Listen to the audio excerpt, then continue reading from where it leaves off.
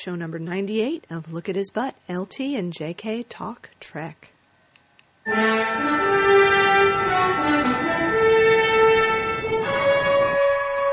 We just watched a Star Trek episode.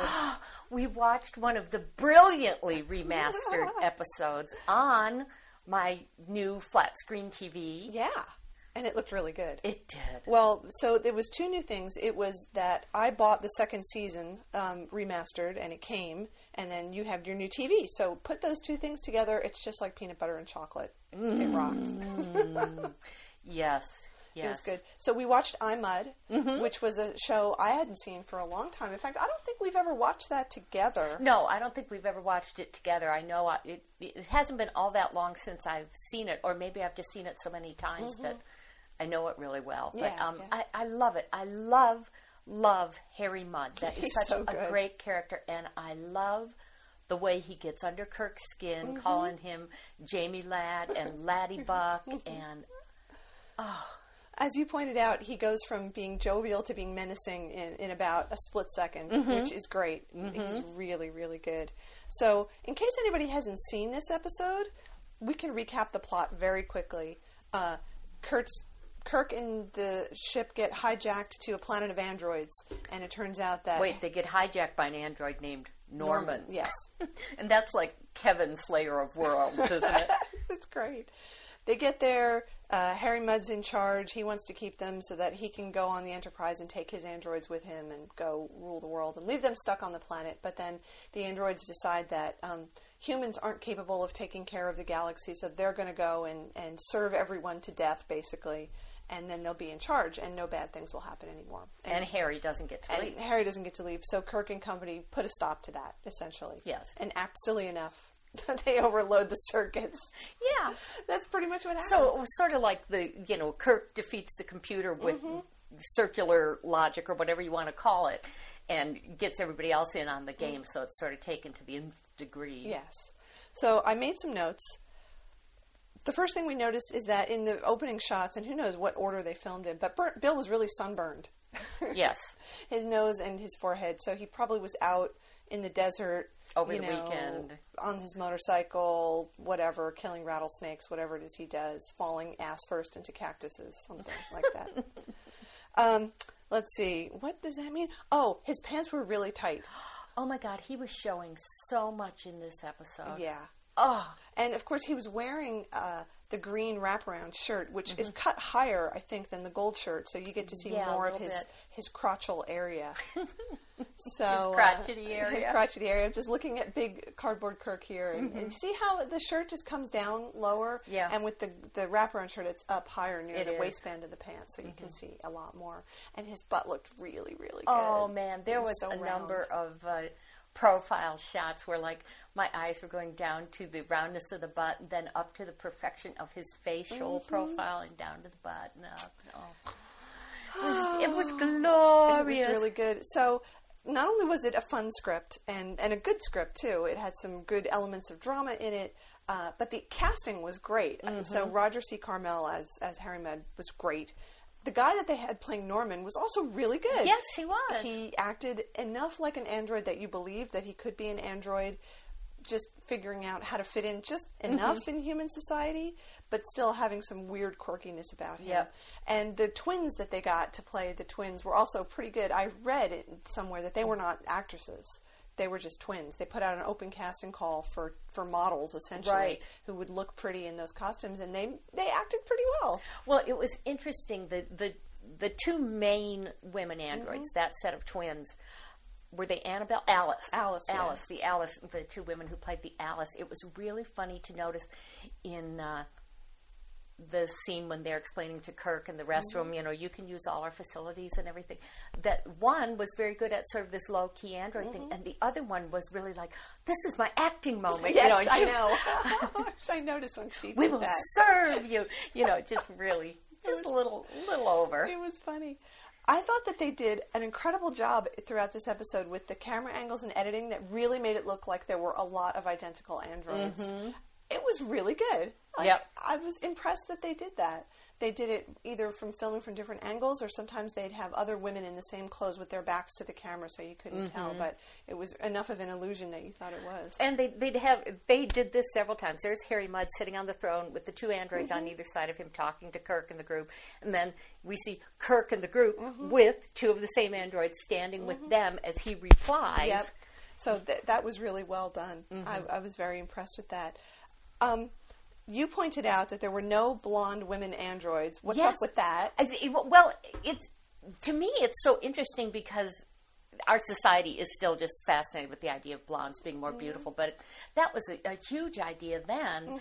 And I noticed that all of the women androids were brunettes. I mean, there wasn't even a redhead in there or light brown. I mean, they were all Maybe that was Harry Mudd's taste. Maybe he just likes dark-haired women. Maybe so. The planet of the dark-haired women. That's okay. The lighting in this episode was also really good. It was very dramatic. There was a lot of purple, which was kind of cool. But I noticed in a couple of shots they had Kirk facing the camera with a purple background behind him, and it looked so good. Oh, I know. That's so flattering to him. Yeah, it's so striking against that. You know what I was thinking? This was another one of these things where they beam down to a planet where I guess it's obvious to me anyway that it's an underground facility. And rather than have real walls, they have these fake rocky-looking things that have doorways cut into them, and how they did that all the time. And I thought, we saw that so often as representing, in Star Trek, science stations and places of that nature. And I thought, maybe those really aren't rocks. Maybe that was their preferred wall. Like, we have, or we've gotten rid of most of it, but in most of the houses built like in the 60s and 70s here, we have the popcorn ceiling. Yeah. It's not real popcorn. No, maybe it was it's just a treatment. It was a foam wall that you sprayed up, and it turned rock hard instantly, and it just stayed that way because they never bothered to shape it or anything. Right. And maybe that's what people did, and they had these changeable lights, where you could have the wall be purple because of the lighting. Yeah. That's entirely possible. Maybe that's what it was. That could be. It certainly saved them having to make doors on the sets and open and close them to go through all the time. One thing that we did notice, which I think I sort of noticed before, but I really noticed this time, is that this whole episode is very much like a stage play.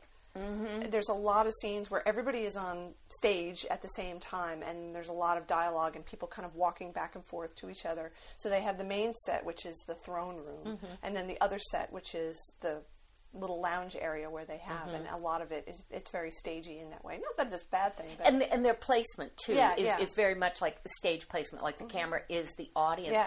But also because of there were so many group shots of Kirk and Uhura, Spock, McCoy, Scotty, and Mudd, and a couple of androids that we didn't get that many, like 2 shots, which you frequently had in Trek. And I think that's part of what made it seem staged, too, because you're seeing everyone all at once. So and there were a lot of things where the entire group was involved. Everybody had things they had to do. It was a very much a real ensemble piece and not just protagonists talking to each other. So I liked that. I thought that was good. And one time I really noticed that was when they first beamed down. They beam down in a line. It's like, wait a minute, the transporter room it's round. So I don't know what transporter they were using for this one, but it clearly was not the one that we normally see. It was the spare one. It was the chorus line one. Yes. Let's see. So here's a thing, well, a couple things. One is that Kirk is annoyed through much of this episode, but that's okay. And he's sort of annoyed with Harry Mudd, but in a, I know that we're going to get out of this way. The only time he gets really pissed off is when Mudd tells him that his crew has all been beamed down. When he thinks that the ship is in danger, and then he freaks out and he's like, you can't leave the ship alone like that, and he chokes him and he pushes him up against the wall. And I thought that was so Kirk, it's like, it's okay, it's a dangerous situation, but as soon as the ship is in danger, that's when he gets really mad. Doesn't matter if he's in danger, but it's the ship. And one of the things you really see in this episode is I guess how very sharp and very tuned in Bill's acting technique is, because we always think William Shatner, Kirk, he's hammy, he's over the top, and he's always playing off Spock. Mm-hmm. But then you put him in with Roger C. Carmel, who's playing this huge, juicy, scenery-chewing role. He's like Zero Mostel. Yes. And, the guy is roaring and, practically twirling his mustache, which looks like it's been twirled many times. At the end, when he's shocked, yes. and he's just like... Yeah. But, Shatner totally pulls back and plays this very cool, low-key humor, which, again, it's the perfect contrast to what Harry Mudd is doing. Mm-hmm. It just, it's just something we don't get to see Kirk do all that often because by nature of being Kirk and being the captain, he's the center. But here's Harry, whose personality is so big. It's like he sucks up all the oxygen in the room. And the other thing that this reminded me of, and I think this was something that your brother said in the interview that you posted a few weeks back, about how surprising it was that, that Shatner was good at comedy, things like The Trouble with Tribbles. And it doesn't surprise me because he brings a natural sense of humor to Kirk anyway, which I mean is he's lighthearted with it when needed, and then can really knuckle down. But Shatner himself recently pointed out that he started out in his young career for years and years and years. He was playing the young male lead in romantic comedies. That's what he did. He was not a dramatic actor for the most part for a long time. He has great comic timing. He does. In this episode in particular, everybody's timing was really good, and it had to be pretty much split second because when they do the whole carnival of illogic at the end there, it's like if they had missed it, it wouldn't have been funny at all, and it just wouldn't have worked. And I thought everybody's timing, they must have rehearsed that stuff a lot to get it down that good. And the way the dialogue between Kirk and Mudd just sort of crackles, and that... that they've got a good rhythm going, and they're both playing it very, very sharp, very right on. And like you were saying, it's a good script. It moves along. It just clicks right along and totally entertaining. Yeah. Not a lot of we're standing around talking. When they are talking, it's always moving things forward. Yep, definitely. So let's talk about sex and robots. Absolutely. So it's very clear from this episode that Harry Mudd has built all these female androids so that he can have sex with them. Yes. And then when Chekhov finds out that the female robots are able, that have pussies or whatever, that he can have sex with them, then he's really happy. Yeah. So I want to know, did any of the Enterprise people have sex with robots while they were there? While they were there. That's the thing. And then it seemed like everybody was kind of okay with that. Yeah. Nobody was shocked. Nobody said, "Oh my God, sex with robots, you must be insane." It just seemed okay. Well, yeah, I know. So what does it imply is my question. Well, yeah. It may imply that particular group of people or that society in general is much more easygoing about sex than we currently are. It could also be that at home or in their quarters, whatever, they all have many, many sex toys and different ways of getting off, and this is just the natural extension of that. I don't know. I just think it has a lot of implications that were only hinted at in this episode. Well, because of the time, yeah. But I actually thought that the scene with Chekhov was pretty amazing for 1968. I mean, they didn't come out and say, "You can have sex with us," but it was there. Yeah. And that shocked me. But it was also really interesting that they revisited that in TNG, where Data is talking about being fully functional. Yes. So it took them that long to come back around to it, but in very much the same way. Like when I think the Alice robot says, "We have been programmed to function as human females." Yeah. Yeah. Right there. So I don't know. Do they get periods? I don't know. I mean, I don't think Harry Mudd would program that into them. Do they have orgasms?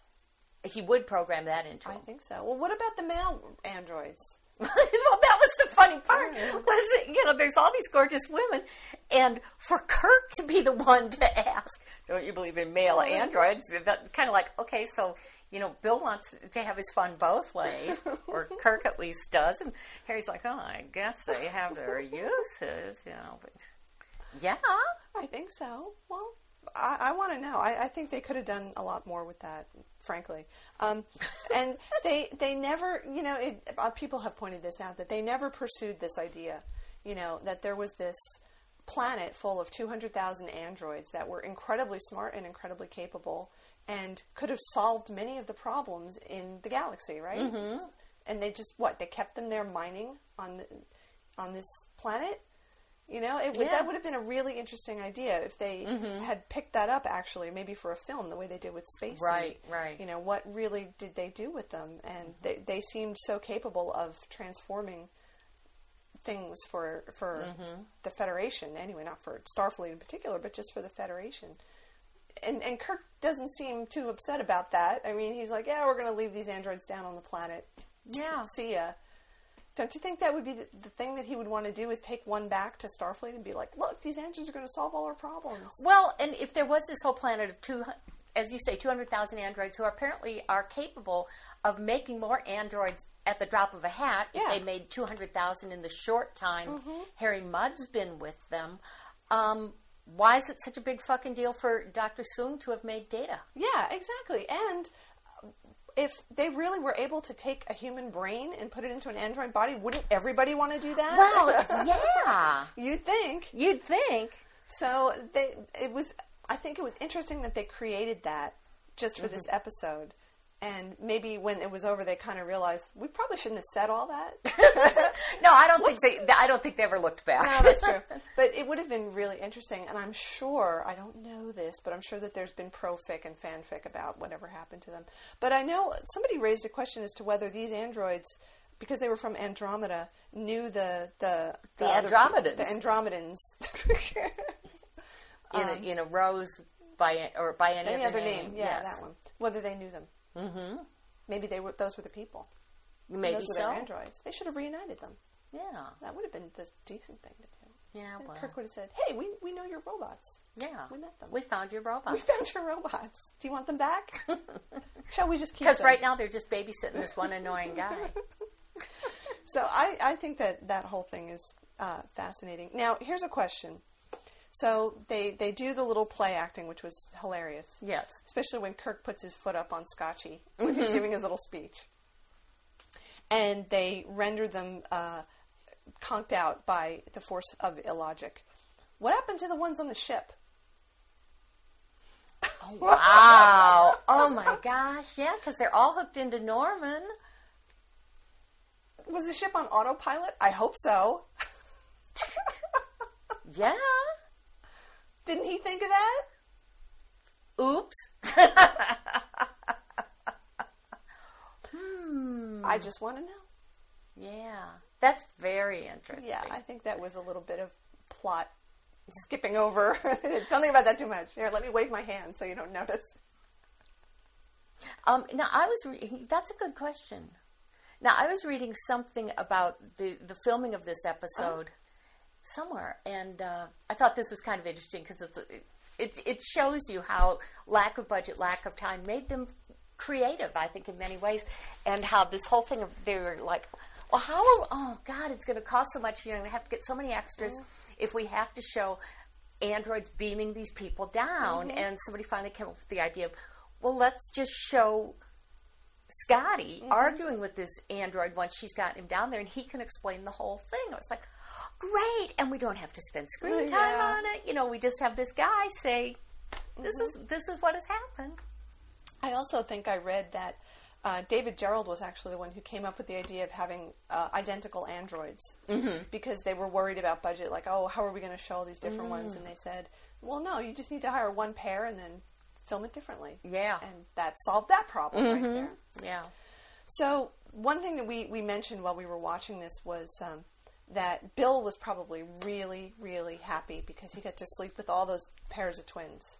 And we noticed in, like, the very last scene where McCoy and Spock are just talking and talking about, I don't know what they've just done. I wasn't really listening. Because Kirk's standing there with this little smile. He looks so happy. So happy, and obviously not listening to them. and it instantly clicked in my mind, that whole thing from Echo's wonderful poster about I can't hear you over the sound of how awesome I am. And that's exactly it. He's sitting there, counting the notches on his belt or something. So funny. But he must have had a blast. All those twins. Yeah. Well, and he probably got him confused. Did I do you yet, or was it your sister? Oh, well, why don't you both come in? Yeah. And it was probably like a different set every night. Mm-hmm. Yeah. Yeah.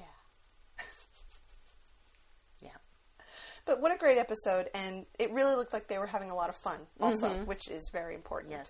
Well, and the other thing is, like someone like Nichelle, she had a very prominent role in this. So in addition to it being a fun script, she was probably enjoying the fact that she actually got things to do. Yep, and she was very good. She was, and she looked so wonderful. Yeah, she does. She's amazing. We watched a couple other things after that. We watched Billy Blackburn. Billy Blackburn's home movies, which was good. That was enjoyable to see him talking about all the different roles he had played and all the weird costumes. Yes. And then there was that one shot with Bill, which just made me laugh. Yes. So it was probably like Friday's Child or something, and he was filming outdoors, and he was just kind of filming everybody walking up the hill, and Bill's looking at him, kind of looking at him. His eyes are squinty, and then very slowly he stops. And he crouches down behind a bush just to hide himself. Yeah. But he's not really hiding himself. It was funny. It was really good.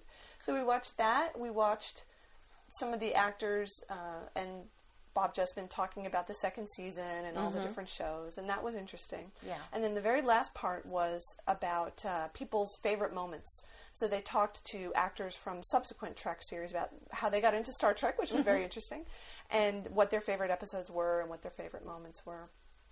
So they talked to, let's see, there was Tim Russ.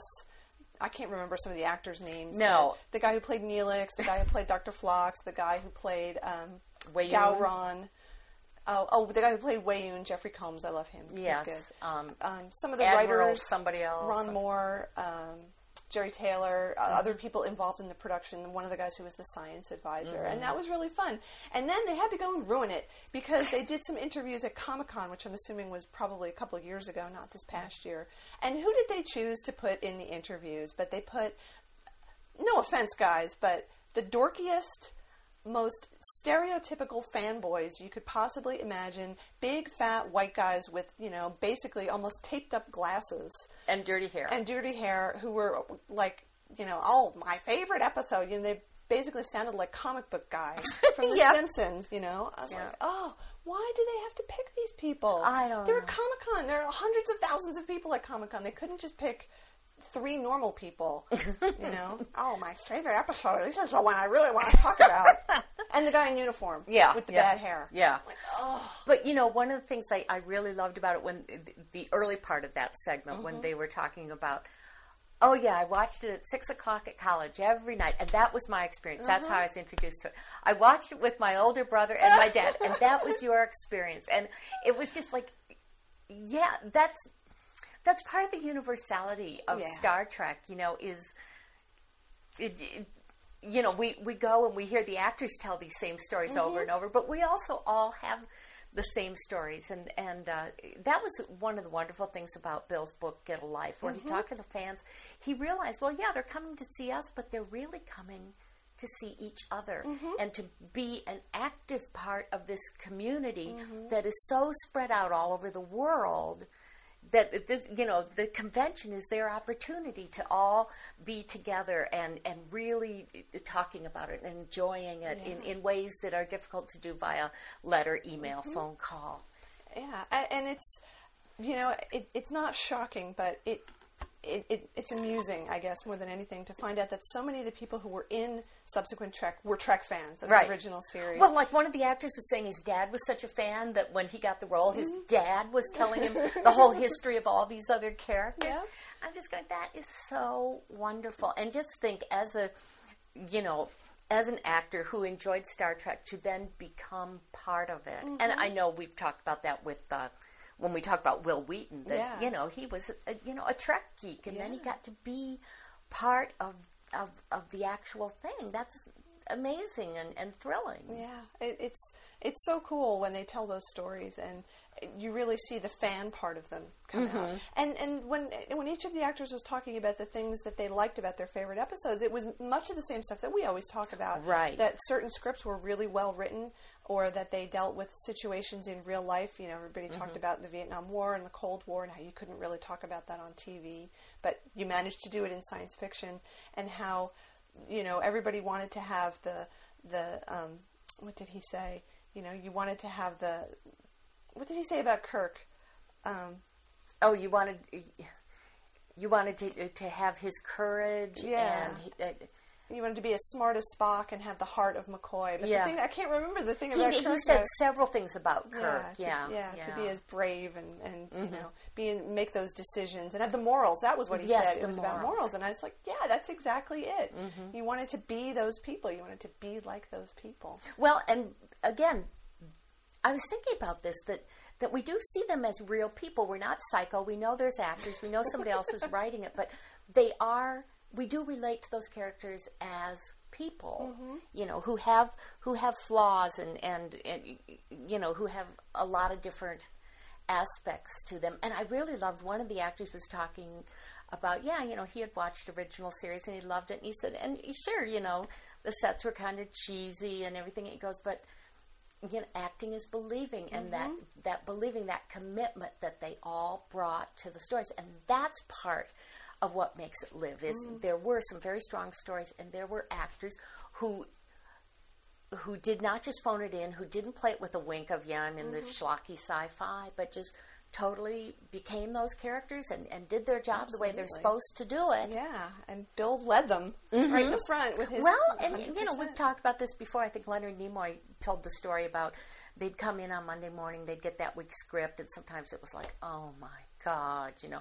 And Bill's attitude was, this is the script, and, you know, we're just going to do it. We're going to do it. We're not going to sit here and bitch about it, or, you know, phone it in, do a half-assed performance. We've got to give it just as much as we would if it was Shakespeare. Yeah, definitely. Oh, I love that. It's just so nice to hear people talk about that.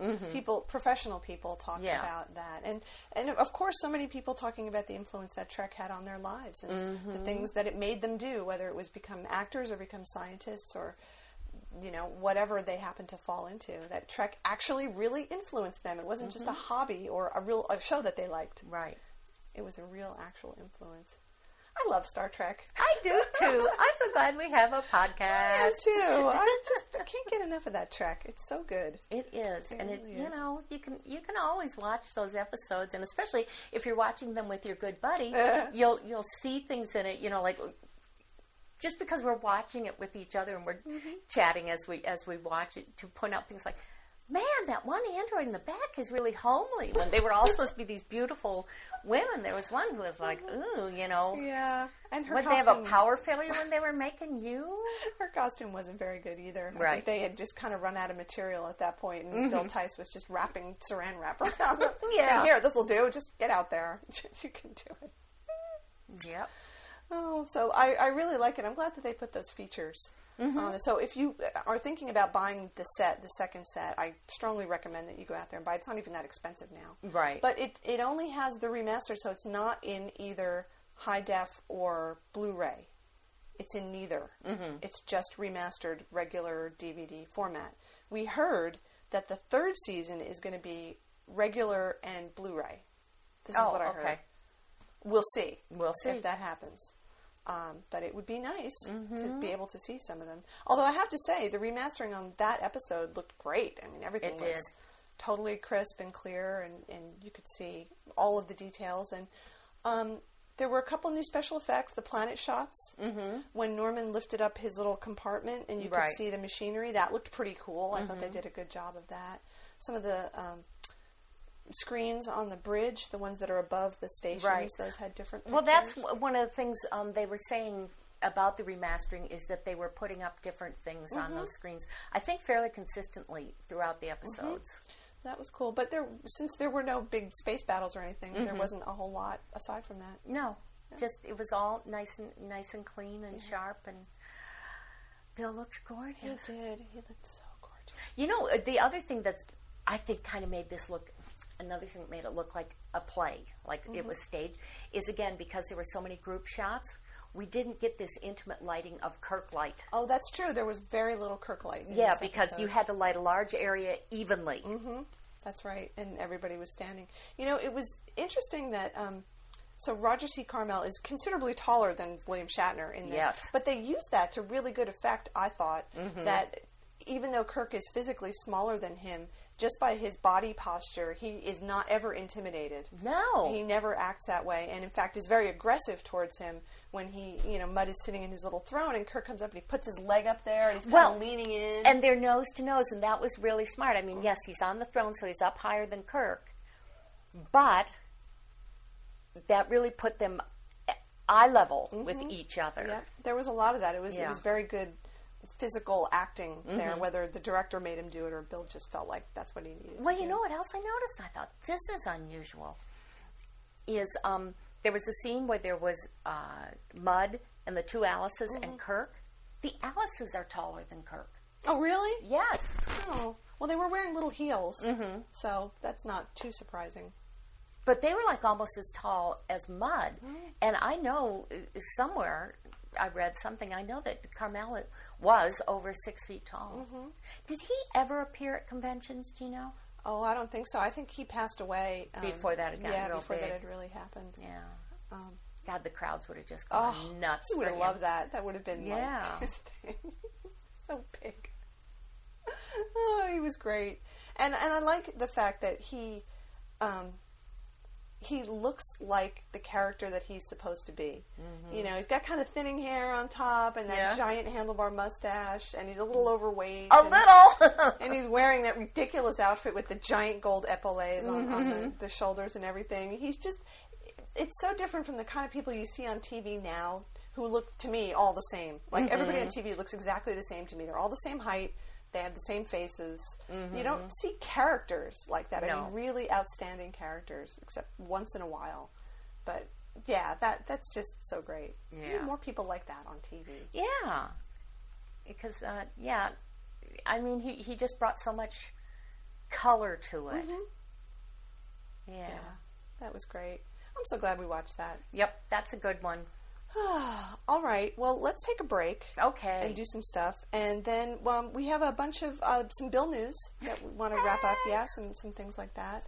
And a few other little newsy things that I think we want to talk about. Okay.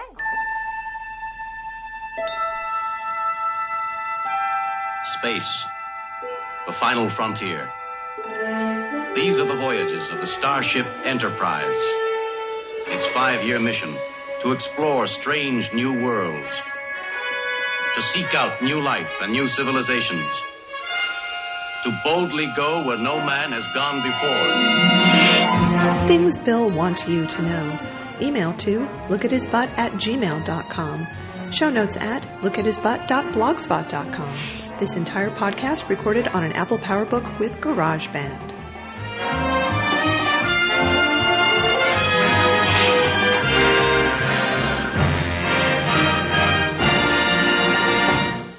This is TSFPN.com, the Sci-Fi Podcast Network.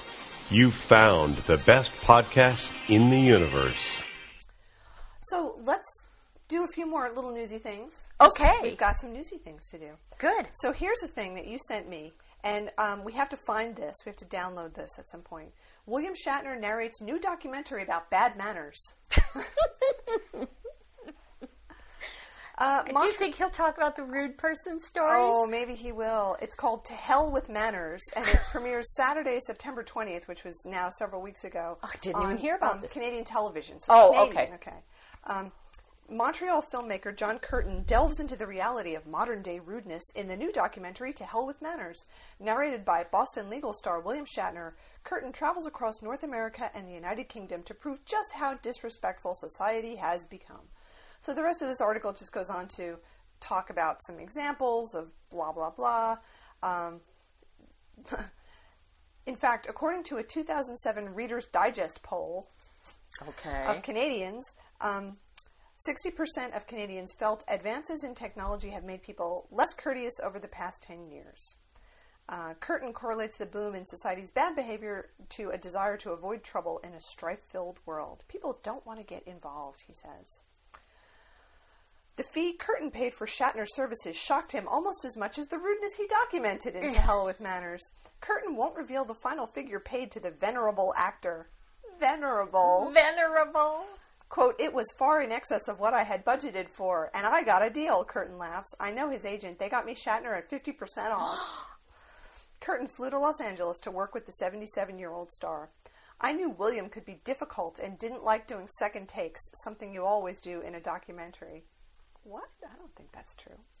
While waiting for Shatner's arrival at an LA studio, Curtin asked the wife of a cameraman if the star was in a good mood. Her response, he just ran out of here saying people are fucking rude. I was lucky, laughs Curtin. William vented that spleen before he got to me. He was a pleasure to work with. Well, that's good. It had a happy ending. It's true. You know what's interesting about that, though? Is it's Canadian, and the Canadians have a reputation for being polite, especially compared to us. Well, maybe he's talking about Americans being rude. Well, yeah. That could be. The other thing is I have a theory why rudeness is greatly on the upswing. Why? Too many people. Overcrowding. Yeah, that's true. I think that's the main reason. I think it's partly that, and I think it's partly that there's too many technologies that keep people from making eye contact. Mm-hmm. Because when you're not actually looking someone in the eye, it's a lot easier to be rude than if you're actually making contact. So that's why people on cell phones, they're not actually looking at anybody that they're with. Mm-hmm. If they were actually looking you right in the eye, it would be a very different thing. Yeah, that's true. Yeah. But I still think it's just that there are way too many of us. Well, I think that's true. But this thing about him not liking to do second takes, I don't agree with that at all. I mean, we've seen so many things where he's done multiple takes of something. So I don't know about that. I don't know. Oh, well. Weird. So I'm going to try and download that. Yes, that would be great. To try to find it, because I think that would be pretty awesome. Especially if Bill says, people are so fucking rude. People are so fucking rude. That would be great. Now, this was funny. I don't agree with it totally, but we need to talk about this. So this was in a comic book blog by a guy who's quite amusing. So he calls it the Blog of Horror Halloween Countdown, because it's October now. Okay. He says, it's once again time to start the shambling zombie march towards Halloween 08 with the Blog of Horror. Something I saw today at the comic shop easily covers all three of the categories that he's set up: strange, spooky, and weird. So he's got several comic book covers that he's reproduced here. There's one that's a guy with a spooky glowing eyes helmet thing. I don't know what kind. There's a picture here. Another one is a grim, glowering dude peering out of the darkness. And another one is a sprawling, hellish city belching flames as far as the eye can see. Here, I'll turn my computer so you can see. So these are examples of spooky, weird comic book covers. Yeah, okay. You know, okay, but the one that beats them all... Alrighty. He says, what demonic terror lord presides over this flaming horrorscape? And now I'll show it to you.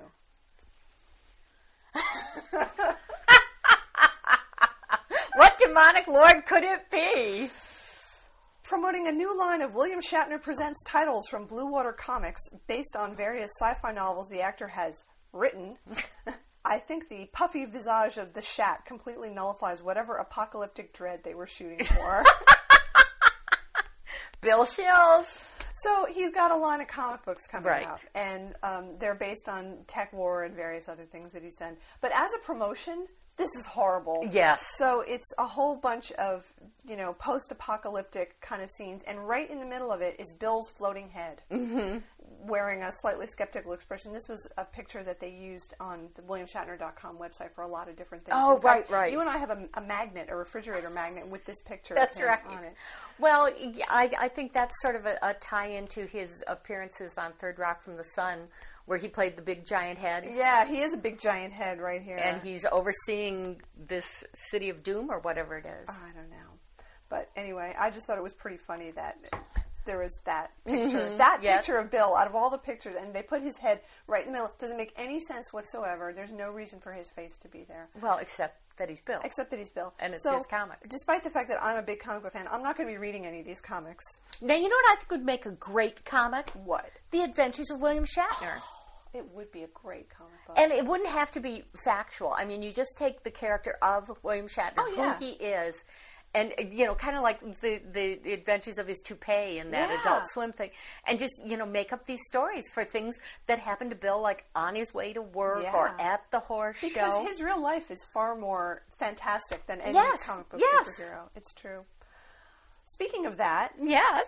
Now you're going to show me there is a comic. No, there isn't. There should be one. There absolutely should be one. But I will, let's tell people about the fact that, so Shatner Vision isn't really Shatner Vision anymore. No. Now it's the Shatner Project. Yes.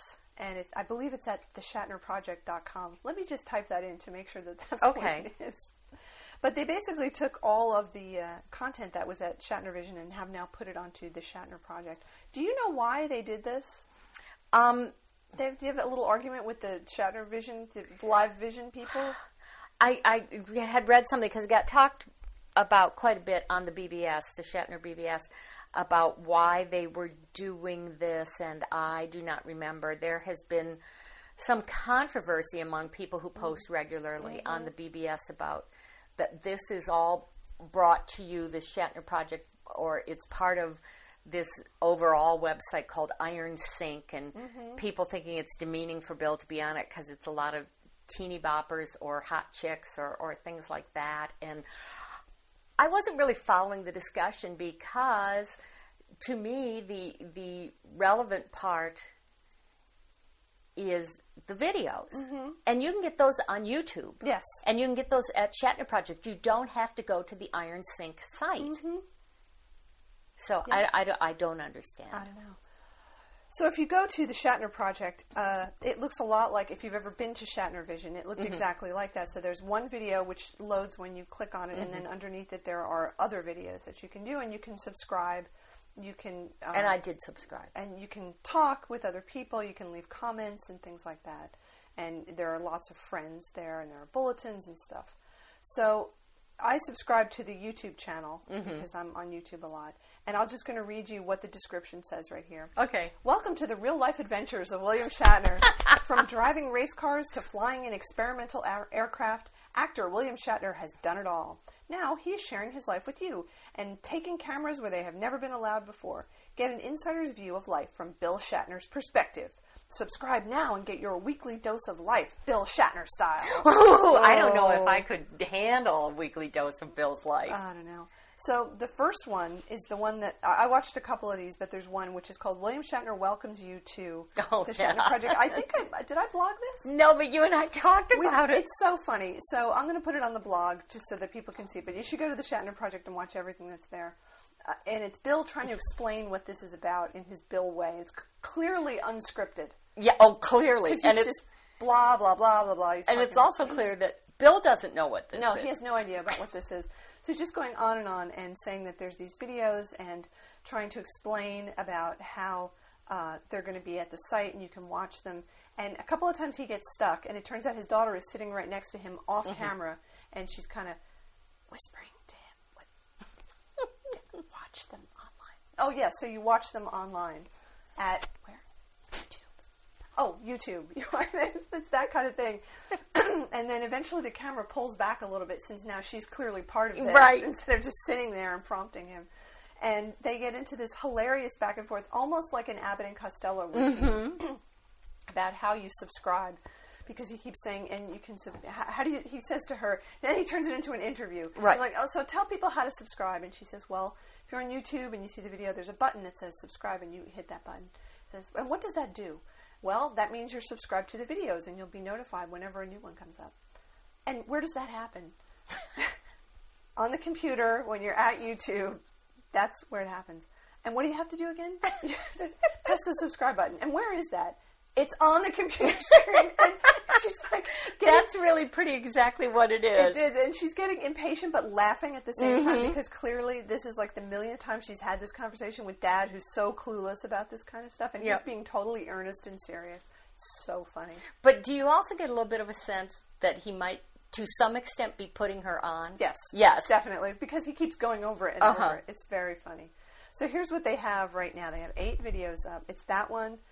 William Shatner reflects on Rocket Man, which was something old. Which that was from the old station. Shatner goes ape over Coco the gorilla. That's the Coco thing. Yes. And that is from the old one where he's talking about it. Shatner, exclusive behind the scenes with Shatner when he's filming the Priceline commercials, which I've seen on before. There too, yeah. William Shatner responds to Star Trek. I think that was where he talked about not actually being invited to be in the next movie. Teen stars congratulate William Shatner. I don't know what the hell. I looked at it. It's just some teen stars, obviously people I've never heard of, on the red carpet at the Emmy Awards, just congratulating Bill on his nomination, because obviously the people who do this were just going up to people and say, do you want to give a shout-out to William Shatner? So. Okay. William Shatner, a giant of broadcasting. Oh, now I haven't watched that one yet, but that was one of those Lifetime Achievement Award things. Okay. And then this one I really do want to watch. It's called Driving with Shatner, The Intimidator. I think that's the one that was up there before, too. Okay. But I haven't looked at it yet. That's funny. So this is going to be very amusing to watch these videos, because if anybody should be carrying around a video camera with him, it's Bill, because of all the crazy stuff that happens in real life. Now, we also wanted to mention another thing that Bill did recently, which was a surprise appearance on Saturday Night Live. Oh, yes. Did we not talk about that? I don't think we talked about that, because it happened since the last time we did a show. Oh. Yeah. Okay. It's been a while. It has. Okay, gosh, I thought we'd talk about it. Okay. Well, we talked about it. I know. Last time we had lunch or something. Okay.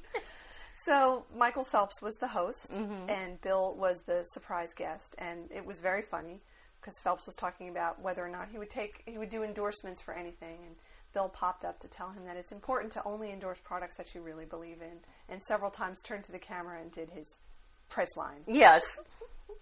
It was good. It was very funny, and when you watch it, and it has been posted online somewhere, you can see sort of sitting at his side his wife Elizabeth, and she's laughing and having a good time. That's funny. Let's see. Well, we haven't watched the new Boston Legal. Well, you have, but I haven't. But you were telling me that Bill looked really thin. He did in the second one. I'm pretty sure it was the second one. Anyway, very near the beginning of the episode, there was a shot where he walked across and really very close to the camera, and so it was profile shot, and his stomach looked flat. That's great. There wasn't the round poochy thing. See? So I think you were right about his doctor daring him to keep it off. I'm sure. That's really funny. So he didn't win an Emmy. No. That's all right. He's got 2. Yeah, and one more would just kind of clutter the place up. He would have to win 2 more to keep it symmetrical. Yeah. Pretty much. Yeah. But, he does have 2. So. And then I'm trying to think if there's any more, news about things that he's doing. He's doing Boston Legal. Yes. So this is the last season. It's going to be a shortened season. He has his weird comic books coming out. Yes. And I believe in January is when Shatner's Raw Nerve is supposed to start showing. Oh, that's right. Yeah. That's the last I heard on that. Okay, and he's got the Shatner Project happening with cameras following him around all the time. It's going to be interesting to see what he does when he's through with Boston Legal, because that's been a big part of why he's so much in the public eye now, is and he's constantly being invited to these various things because he's one of the stars of a current show. And I mean, I know he'll be busy with his horses and his shilling and all his other stuff, but I wonder what his media presence is going to be other than the shilling. I don't know. I would guess that he'll be offered another series if he hasn't already. I think they've shown that he's bankable as a TV star again. If he's on a show, people are going to watch it because he's on it. Yeah. So I'm sure he's been offered all kinds of interesting things, and maybe there'll be something really cool that he'll end up doing. Well, like he was saying, he's glad not to be the lead of Boston Legal, and because he just doesn't want to put that much time into this one single thing. So it'd be interesting to see if they offer him things and what he actually considers and what he says, no, that's too much. Yeah. Well, maybe he's gotten to a point where he really can turn some stuff down. Bill. Maybe. I don't know. Well, and you know what else is going to be interesting, because it's been a feature of the past few Shatner weekends, is to go to the Boston Legal set. Yeah. What they're going to what will be the thing? They'll go to his house. Yeah. Oh, speaking of Shatner Weekend and everything, I did want to pass this along. Joyce Mason passed away. Oh. And for years, she was the president of his fan club. Mm-hmm. And I never met her, but from what everybody said, and they were saying this before she died, so it's not just eulogizing someone, that she was a wonderful, energetic person. And actually, you and I did see her because, do you remember when we were watching, I think it was the movie Trekkies, mm-hmm. and there were two women who had a radio show in L.A.? She was one of the women. Oh, I see. I see. Oh, well, that's very sad. Yeah, and she had been in poor health for a few years. That was why she had to drop the fan club. But she had many, many friends there and was, very important in the Shatner weekends and keeping Bill in touch with his fans and keeping all that going. So that's, kind of sad, but it sounds like she had... Oh! I have to unplug for a minute. You keep talking because I have something else to show you. Uh-oh. I have to keep talking. Talking about anything. It's right here. Oh, my God. Ah. Okay. La, la, la. I'll just sing a little song. This occurred... Oh, now you have to hook yourself back up again. Okay. This occurred while I was on my vacation, and my husband saved it for me out of the newspaper. But he called me when I was in Florida, and he said, some big Star Trek fan died. And the New York Times has an obituary. And I said, yeah, Joan Winston. I heard about that. Oh, yeah, I heard about that, too. And I said, she was a hugely influential fan. And he goes, but they gave her a quarter page. I said, she was a big influence. And he goes, you and Lena should get a whole page. I agree with that. But it says, Joan Winston, Trek superfan, dies at 77. And then the little sub-thing is, a subculture celebrity who helped give Star Trek a second life. And that is very, very true. And I think among most Star Trek fans, it would be hard to find someone who has not read at least one of her books. Yeah.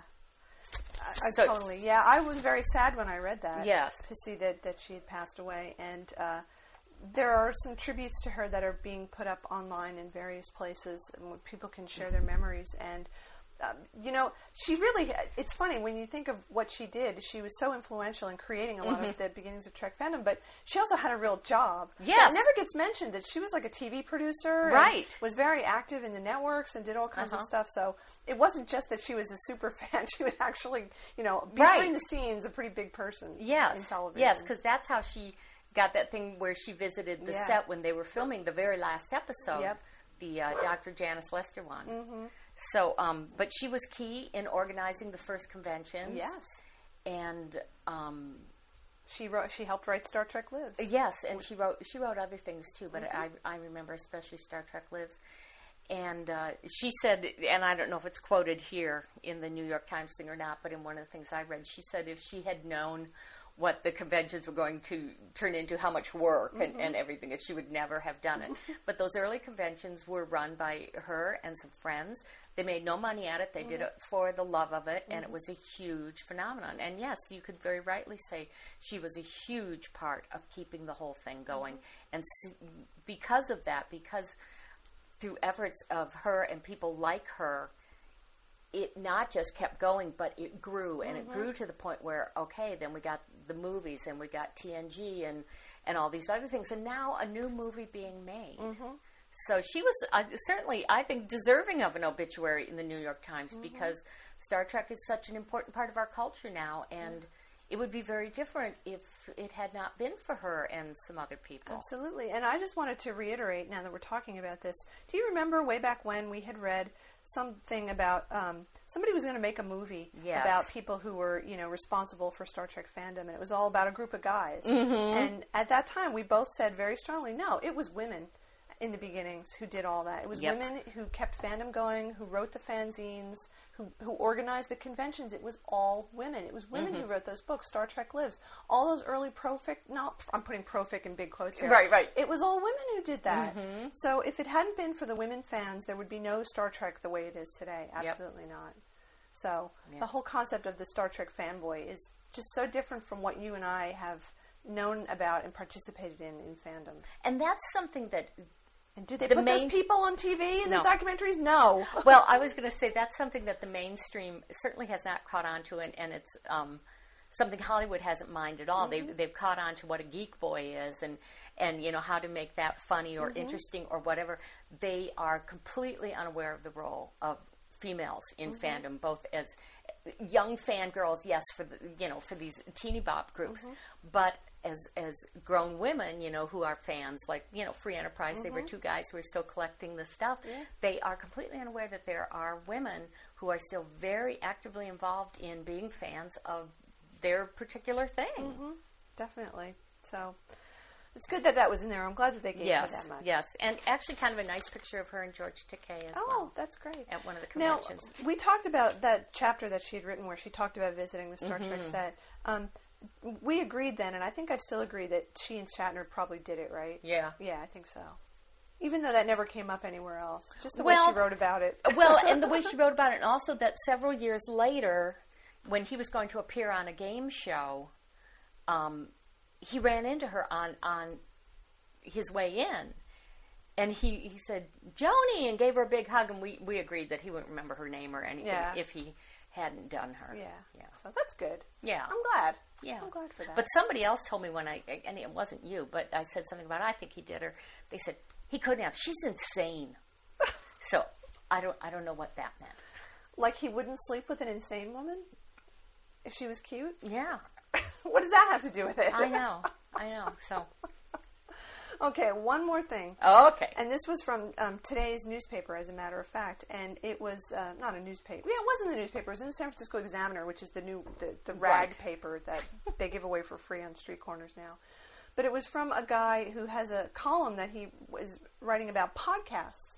So this podcast that he wrote about, not our podcast, but believe me, I'm going to make sure he knows about our podcast, is called Trek-Teenies, Star Trek and Martinis. And it's I'll read it. Trek-Teenies is the pilot podcast of Unfortunate Influence. John and Jesse discuss Star Trek over Star Trek-related martinis and other alcoholic beverages. Listen to the show for recipes, facts, and conversation. And they've got 10 episodes up so far, and I haven't listened to any of them, so I don't know if they're any good or if they suck. I would love if anybody's out there who has actually listened to them so far, if they have an opinion about them. But I did want to read a little bit from the Examiner because the article is called Star Trek and Alcohol. And I immediately thought about that article that we had read in Modern Drunkard. Yes. That was about it, which was hilariously funny. So the guy who wrote this is named Jason Rostel.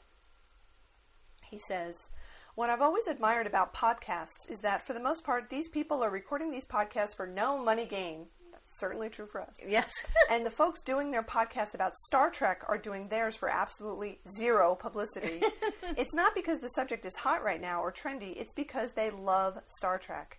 Unlike other geeky ventures, you can't really fake Trek love. You either have it or you don't. This is so true. Wearing tight pants, tight t-shirts, knitting tight little hats, or whatever the hell else they can dream up to be dorky enough to be considered clever. Those are the pretenders. But you still can't touch a true Star Trek fan when it comes to pure nerd love. Let's see. I'm just going to skip to something else. Oh, here. This is his last paragraph. This is really good.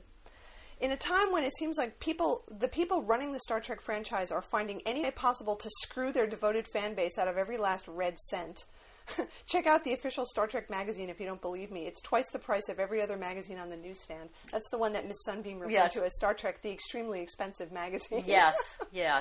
It's nice to find real people honoring a cult TV show just because they love it. It's also nice listening to a couple people you've never met get their drink on and romanticize the extreme physical toughness of one James Tiberius Kirk. I plan on covering more Trekish corners of our planet occasionally in this column, with the new Abrams movie coming out and all. I thought I'd use this space today to put in a tiny little blade of light on that secret world that almost never gets any attention in the media, podcasting. There are literally thousands of podcasts covering everything from politics to film to action figure collecting. Anything you're into, I promise you, there's someone out there producing a weekly podcast about it. I just happen to be into Star Trek, so Trek-Teenies is my kind of thing. And plus, I believe everyone needs to know the recipe for making a nuclear vessel. So he's doing, or they're doing a lot of what we're talking about, that all these things are great drink names. Yes. So anyway, I'm going to listen to Trek-Teenies, and I'm going to mention to them that we have a podcast, and I'm going to write to Jason Rostel and tell him that we have a podcast. Yes. Anyhow, and of course it's illustrated with this great picture of Kirk from whatchamacallit? Naked Time. Naked Time. Yeah, drinking. No, this isn't Naked Time. This is where he gets split into two. What the hell? Enemy Within. Enemy Within, yeah. Okay. Drinking the brandy straight out of the bottle. Give me the brandy! Yeah. Well, it is true. I hadn't really been thinking about that, but it kind of ties into what we were saying about the Hollywood view of the fan base and everything like this. But then there are people just doing this because they want to talk about it, and that's what we're doing. That's exactly what we're doing. It's not because we're in it for the money or for anything else. It's just because it's really, really fun. And spreading the word about Bill is just so much fun. I know. And every time we get an email from somebody saying, I never realized how gorgeous he is, or it's so great that somebody else is, seeing how gorgeous he is, and that you're out there spotting those EVEs and telling us about them so we can go spot them too. And really, you guys do need to take a good look at iMud. Oh, my God. Oh, that was kind of amazing. Bill was having a good week. He was.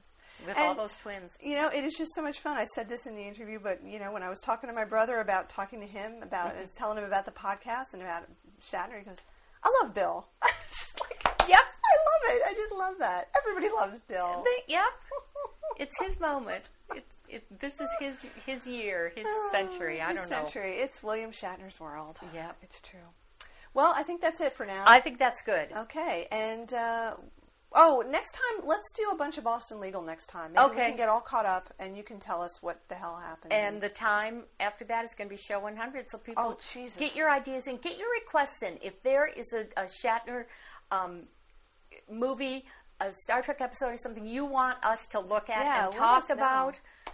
Because right now, I got nothing. Right now it's just going to be like one of our regular shows, which of course are wonderful, but we'd love to get some really kick-ass ideas for what to do for show 100. Whew. It's going to be big. Which is 10 times as many shows as Trek Teenies. I think that we should wear little party hats, like little New Year's Eve hats for the show. Okay, and that will affect the podcast how? I just thought it would be fun. Okay. Get one for him, too. Oh, Big Cardboard Kirk. Of course. That'll be brilliant. And little tiny ones for the dolls. Oh, that'll be good. Okay, till next time.